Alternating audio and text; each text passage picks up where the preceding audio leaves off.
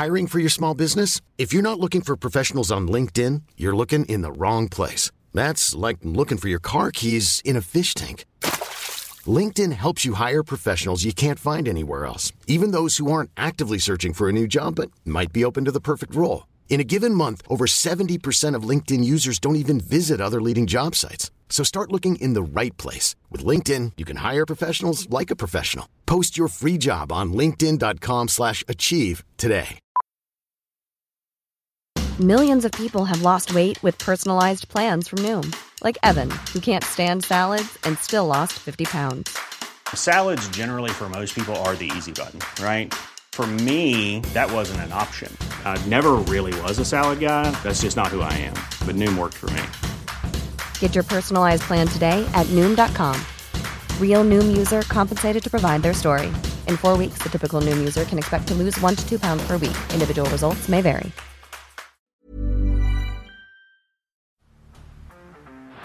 Down the blind, Andrew John. Inside for Elba. Elba will score. Elba will score. Newcastle have won. Sybil's going to score. Fiddler, it's farewell. It's farewell. And he hits it. He's got it. He's got the fair goal. He's got the premiership. He has gone from, as I said, a captain to a legend. And probably rugby league immortality. That's not a try. That's a miracle. Today's installment of the Immortal Argument is brought to you by Fresh Graphics. You can have a look on my page. A brilliant design there is from them. Fresh with PH. Have a look at them on Instagram doing sensational things. And today we're looking at one of my all-time favourite players, one of the great entertainers our game has ever seen, the natural Brett Kenny. Oh, intercepted by Brett Kenny. Probably the best hands in rugby league. And he sprints away to score another Kenny intercept try. Brett Kenny, the natural, what an absolute freak of our game. One of the most gifted footballers of all time. And look, Brett Kenny made his debut for the Parramatta Eels all the way back in 1980. Now, he only played a handful of games this year, and it should be noted he was playing centre in these sides too, and he would play a lot of centre in his career, mostly in the rep arena, but he did start with the Parramatta Eels 1980 playing centre, and he actually loses his last 4 games of that 1980 season. Now, 1981 would be the year that Brett Kenny would burst onto the scene. And this is only his second year of first grade. The first game of 1981, that was his 9th game of first grade, so he hadn't even played 10 games yet. He hadn't even played a game at 5'8" yet, which is simply incredible considering the career he went on to have. And it comes in about halfway through this 1981 season where Parramatta, they make a decision. They move the great Steve Ella, incredibly talented footballer. They move him to centre. They swap him with Brett Kenny. He jumps in at 5'8". Plays his first game of 5'8" with the Parramatta Eels against Canterbury, a team that obviously they've got a huge rival with during the 80s here. Scores a try in his first game, scores a try in his second game, scores 2 tries in the game after that. So his first 3 weeks of 5'8", scored 4 tries. Pretty impressive. Up against some decent competition here, Canterbury, South Sydney, Cronulla. But as we all know, Brett Kenny, or if you don't know, if you are a little bit younger, the reason why I hold Kenny in such high regard and the reason why I always put him into this immortal argument, obviously he was extremely gifted, he was extremely talented, but I always have a lot of respect for guys that perform at their best on the biggest stages. Now, there's going to be a lot of this when I talk about Brett Kenny today, but the number one, the absolute standout thing for me with Brett Kenny was his performances on Grand Final day each and every year. Brett Kenny, he would just wait around for Grand Final day. He was unbelievable when the big dance came. And, as I said, 1981 is his second year of first grade. And, of course, for those that don't know, Brett Kenny, he would go on to win the next 3 premierships in a row. He would win 81, 82, and 83, all playing at 5'8". Another thing to add on top of that, in each and every Grand Final, he would score 2 tries. So 3 years in a row he won the premiership. 3 years in a row on Grand Final day, Brett Kenny scored 2 tries. Simply unbelievable. This is a guy, by the time Brett Kenny had played 4 years of first grade, his resume read 3 premierships and 2 Clive Churchill medals. He won the Clive Churchill medal in 82 and 83. He went back-to-back Clive Churchill medalists those years in his 3rd and 4th year of first grade. Simply unbelievable. Now, obviously, he had a very handy halves partner with him, Peter Sterling, who's a guy that he probably gets mentioned more in this argument, in this immortal argument, than what Brett Kenny does. And personally, I'm not sure how fair it is. I think Brett Kenny was just unbelievable. As we said, 81, he scores 2 tries. 82, they knock over the Manly Seagulls in the grand final there. Brett Kenny scores 3 tries. Then in 1983, they come back for the 3rd time in a row and they beat the Manly Warringah Seagulls. He scores 2 tries again.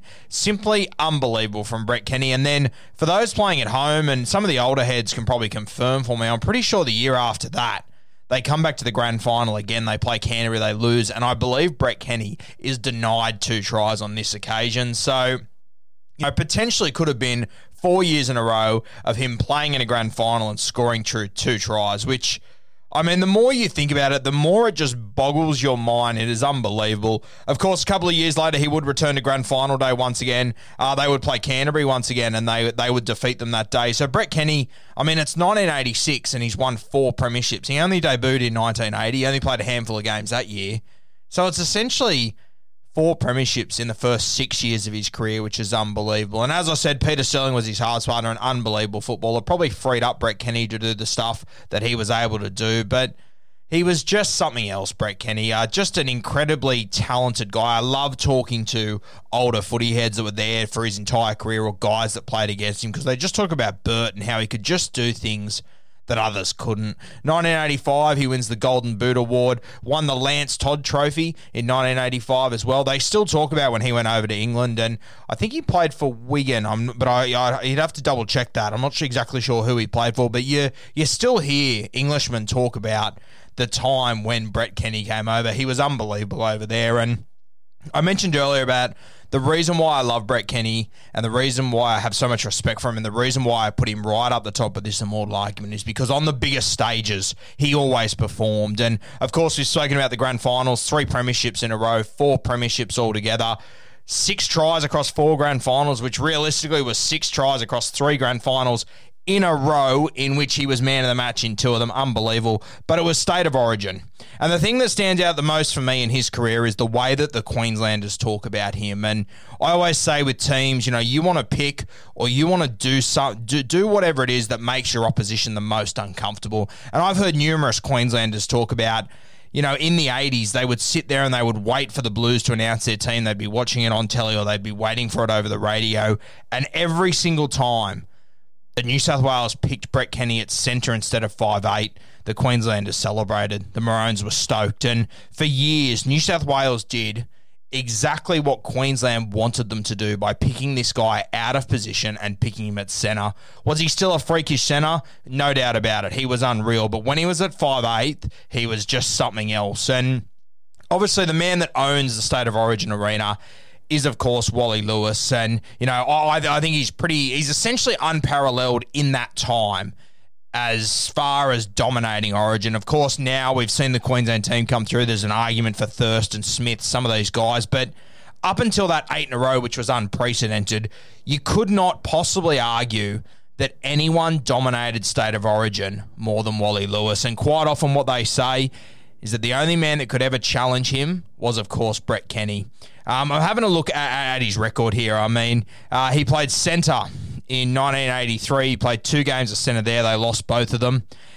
Played centre 1984, game 1 and game 2. They lost both of those. And then he went on a 10-game streak or so playing 5'8". Then I think here they won 8 out of those 10 games. So whenever Brett Kenny was in the 6 jersey, was in control of this side, New South Wales, they were a different beast. And as I said, he was regarded as the only man to be able to go head-to-head with Wally Lewis, and he quite often did get the better of Wally. There was times where, I was talking to Tony Durkin the other day, and you'd have to double-check the dates, but I'm pretty sure it was the 1986 tour where Wally Lewis goes on there. He plays game 1 of the series, doesn't go too well. He's replaced by Brett Kenny, and he can't get that jersey back. So Brett Kenny, to be able to get over the top of an immortal, an already immortal in Wally Lewis, and one of the greatest players we've ever seen, right up there with the top few, I mean, it says a lot about the guy. And just the skill set he had and the instincts he had. He's one of those guys the ball would just bounce to. Deceptively, incredibly fast, Brett Kenny was. He had an amazing sidestep, but it really was his ability to tell a lie with the football was unbelievable. He was the king of selling people with his eyes. You can see some of those tries in those grand finals he scores. There's one where he there's a charge down, the ball bounces up and he catches it. I believe it's against Newtown, I think, and he takes it down the sideline, and it is one of the best dummies you will ever see. He just sells it for dead. The fullback looks like an absolute idiot in that moment, and this is the sort of stuff Brett Kenny could do. As I said, I love Brett Kenny, and I would put him up in this argument. I'm not sure if he becomes an immortal for me, but he's another guy that if tomorrow he got made an immortal, there would be no pushback from me whatsoever, because I think he is a guy that does deserve it. He's right in line with a number of guys that deserve it. You can't give it to everyone, but I think he's right up there solely because whenever State of Origin came, he performed at his absolute best. He went head-to-head with Wally Lewis and quite often came home with the chockies. Then we talk grand finals. He went to 5 grand finals. He won 4 of them. He scored 2 tries in 3 of them. He was man of the match in 2 of them, which is simply unbelievable. The amount of grand finals he was in, he was the best on the field 40% of the time. When you consider there's 26 guys on the field plus reserves, simply unbelievable. Not to mention the team he was in. Of course, he was in a star-studded Parramatta side. Do not get me wrong. They were all stars. But it also means for him to be man of the match in 2 out of 3 grand finals in that side, some of the names that he had to beat to be the best on the field, simply unbelievable. We obviously mentioned his halves partner, Peter Sterling. Absolute freak. You got Mick Cronin, Steve Ella, Eric Groth, Ray Price, Peter Wynn, Steve Edge.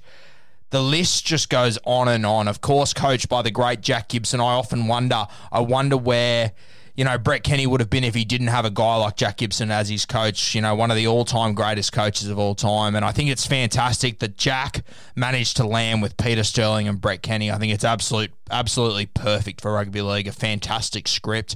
And I think he got the absolute best out of these two.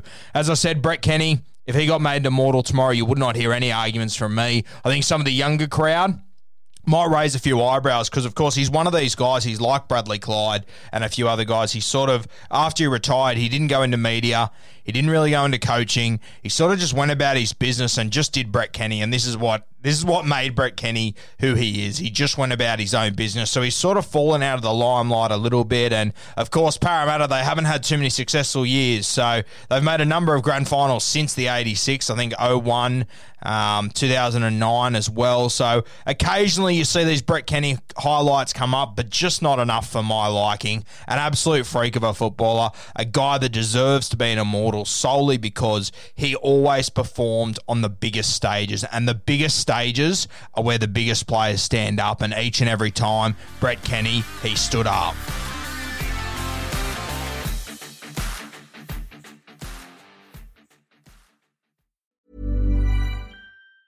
Ever catch yourself eating the same flavorless dinner 3 days in a row? Dreaming of something better? Well, HelloFresh is your guilt-free dream come true, baby. It's me, Keke Palmer. Let's wake up those taste buds with hot, juicy pecan-crusted chicken or garlic butter shrimp scampi. Hello Fresh. Stop dreaming of all the delicious possibilities and dig in at HelloFresh.com. Let's get this dinner party started.